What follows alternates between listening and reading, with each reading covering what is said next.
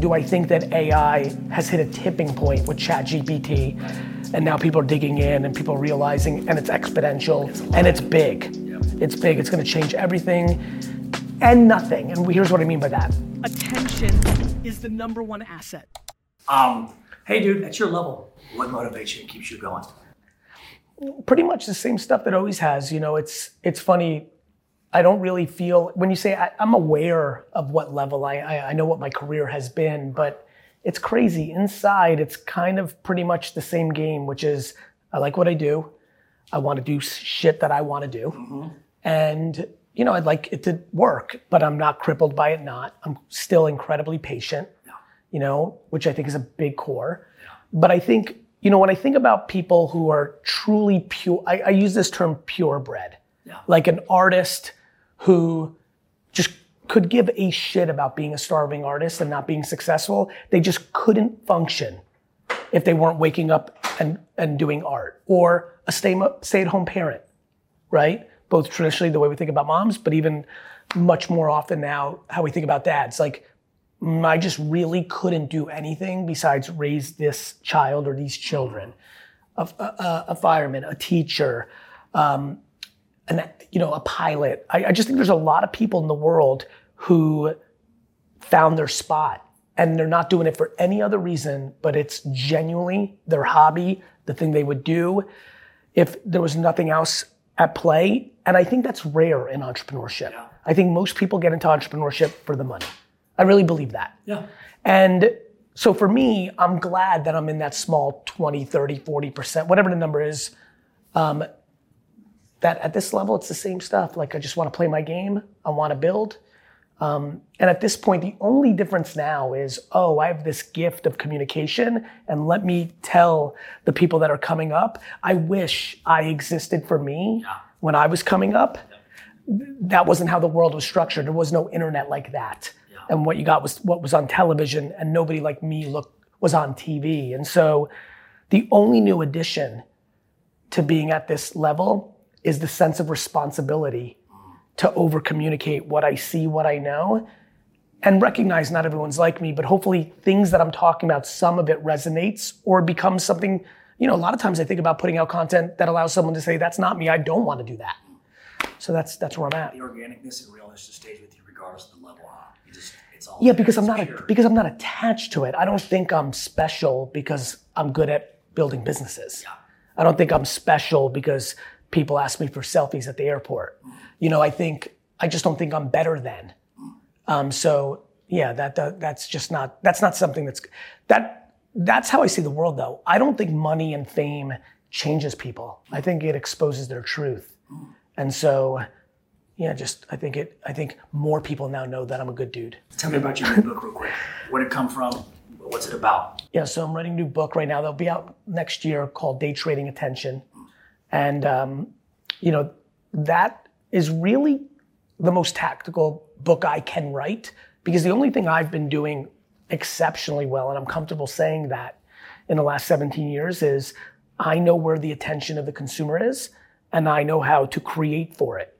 So when I see, youngsters like in the background here, like clicks come up the game, I think, man, I did a full-fledged 30, 40-minute show on YouTube in 2006. How old were you in 2006? 1. He was 1, right? So, and even today, people are surprised.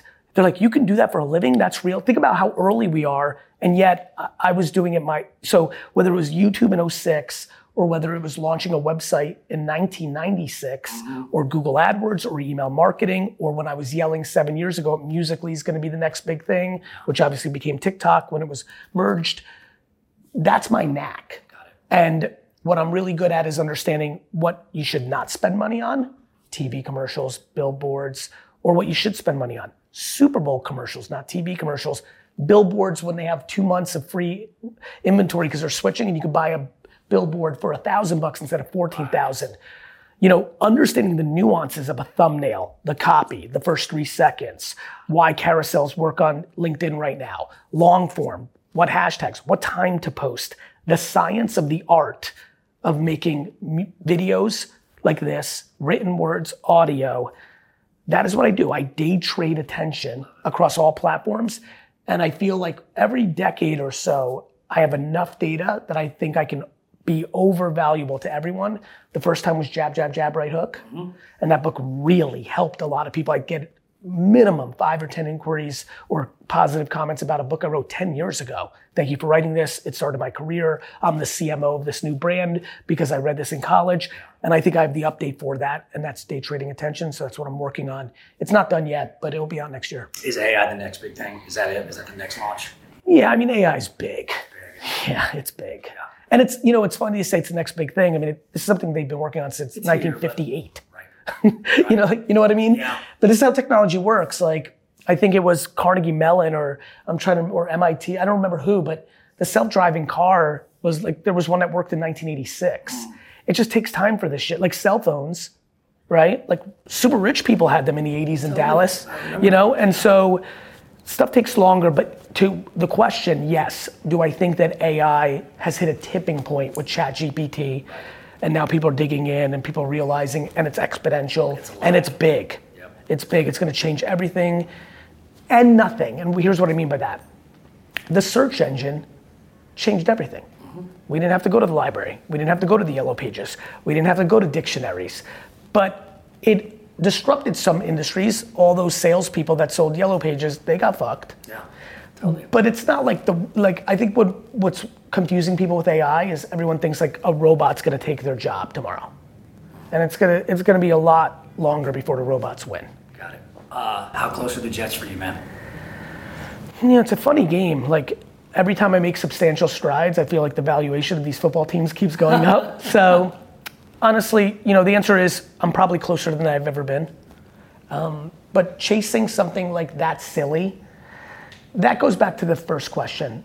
I think somehow at like 10, 11 years old, I feel like I was tapped into my soul without realizing it, and I created this dream that really was perfect for me because it allowed me to play what I love doing every day for the rest of my life. So to answer your question, I'd like to be in striking distance in 20 years. Nice. I'm not looking to,